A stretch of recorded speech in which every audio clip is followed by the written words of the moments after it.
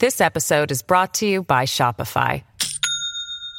Do you have a point of sale system you can trust, or is it a real POS? You need Shopify for retail. From accepting payments to managing inventory, Shopify POS has everything you need to sell in person. Go to shopify.com/system, all lowercase, to take your retail business to the next level today. That's shopify.com/system. The soaring rates of inflation that have been record highs, well, not record highs, but more than we've seen in decades, like, 30, 40 years.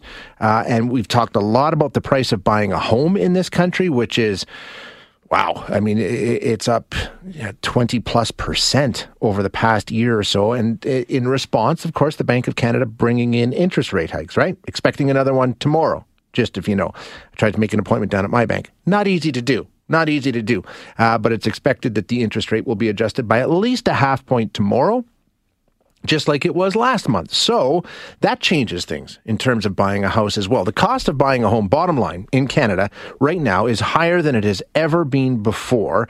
It's cooling off a little bit, the housing market we've seen over the last couple of months, but not a ton and far too late for a lot of people. And then again, you got the interest rates, which affect affordability. So it's not easy out there. It's not easy at all.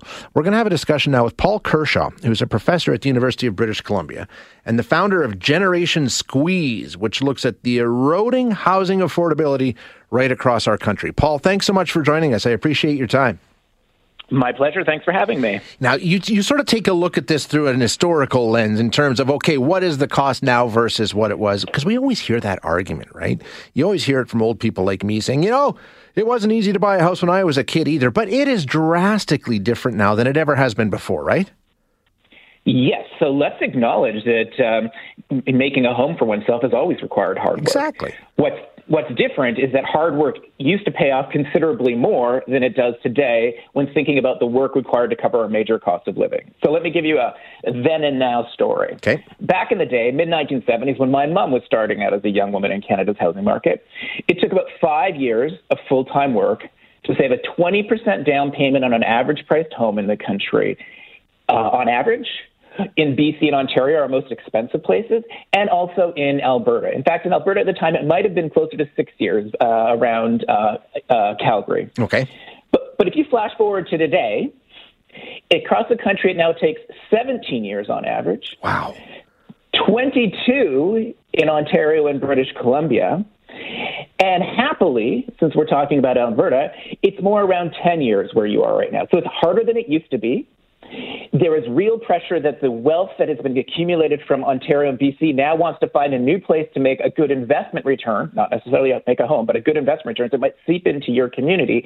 And I would really encourage Albertans right now to take pride in the fact that, well, affordability has eroded in Edmonton, Calgary, many towns in Alberta.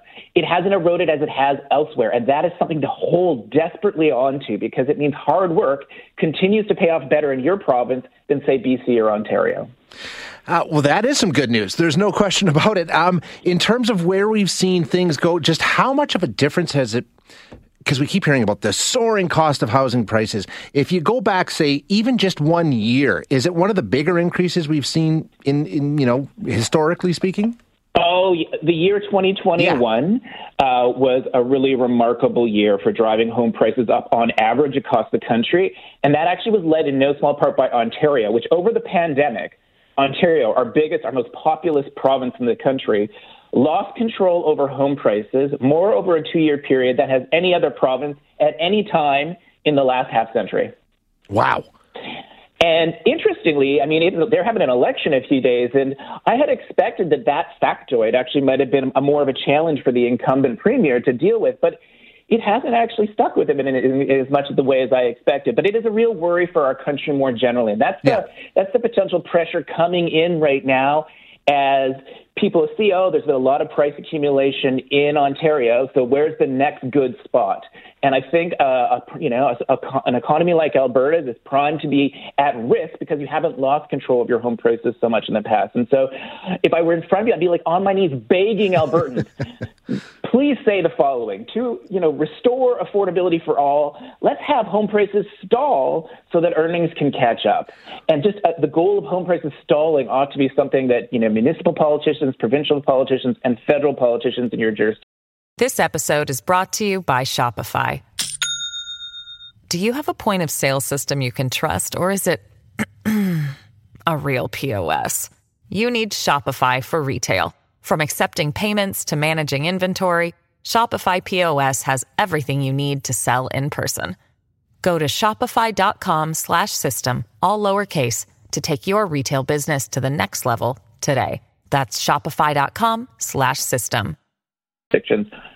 Start to espouse loudly and proudly. Okay, now that's the issue, Paul, because if you take a look at this, realistically, to a lot of people, this is what's supposed to happen. Your home is, for a lot of people, it's your retirement investment.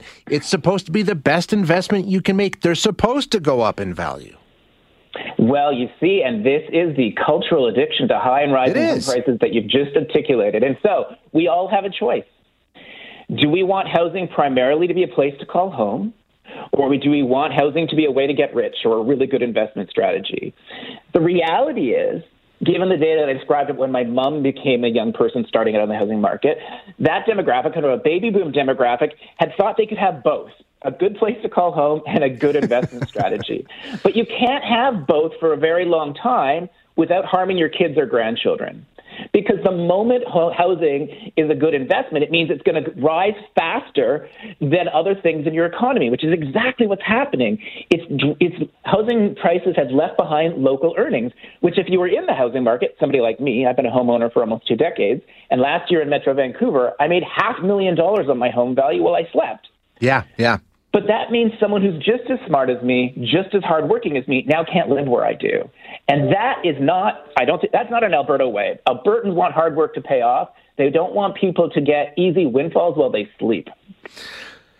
It depends on which side of that equation you're on. But I think your point is well received. So how do we do that? These government interventions, these government measures that we've seen, are they going to help, or has this horse left the barn, so to speak? Well, the horse has left the barn, and the question is, it certainly left the barn. It is galloping. It's like past the finish line in Ontario and BC. The question is, can we catch up in time in Alberta so that when you have stampede, you don't have an out-of-control race? And I think the answer is in Alberta, there's still some time not to let the worst kind of damage sit in. And I know there will be some people that out there right now listening as renters like, what the F is that guy talking about? It's really hard to find a rental with enough bedrooms to raise my kids, let alone save to get into an ownership. So he's crazy. The system's broken, and they're right. And so I think at this moment we need to actually invite those who have actually benefited from wealth windfalls from housing like me, especially those who are now in homes that are over $1 million. Can we ask people like me to contribute slightly more in my taxes based on my housing wealth in order to reduce the pressure on income taxes for renters and other middle income earners who don't have that housing wealth windfall to draw on? I think that's one thing we could do. We could invest that into more purpose-built rentals and deeply affordable cooperative housing. That would be great. And you mentioned off the top that interest rates are rising. Yeah. And that's happening now, thankfully, because people are noticing gas prices are definitely on the, they've risen, food prices are higher, furniture prices are higher. But we have a problem in Canada that Statistics Canada, which is responsible for measuring inflation for us, and it does many things well at StatsCan, but they're actually weak at measuring inflation when it comes to housing. They don't actually track in their overall inflation measure what's happening to average home prices. And as a result, they didn't signal years and years and years ago that we had a major housing inflation problem. If only they had done that back then, we would have seen interest rates rise, and rising interest rates will help to cool the housing market. And we need to beg StatsCan to fix its measure of housing inflation so down the road they're not asleep at the wheel and giving the wrong signals to the Bank of Canada, which then allows the Bank of Canada to keep interest rates low, which has then helped to fuel further speculation in our housing market. Yeah, I mean, I feel fortunate in some ways that I got in when I did. And like you said, Paul, I mean, it wasn't easy. We still had to jump through some hoops and RSP buybacks and all the rest of it, but you could do it now. Taking a look at some of it, I don't know if it would be possible. So it certainly has changed. Even, that's going back 20 years, 25 years. So Things have changed. Yeah, but notice, though, that in that 20-year period, so that's kind of a lovely generational comparison. I just love how you're framing it. Like, it was hard work back then, but the hard work can pay off. Yeah. Now let's have people who are older, our demographic, it's like, let's lean in and empathize with those who are following in our footsteps and say, hard work's not paying off like it used to. Right. Let's figure out how to adapt for that. Yeah, it's just not available to them the way it was for us. A great discussion. Really interesting. Thanks so much, Paul.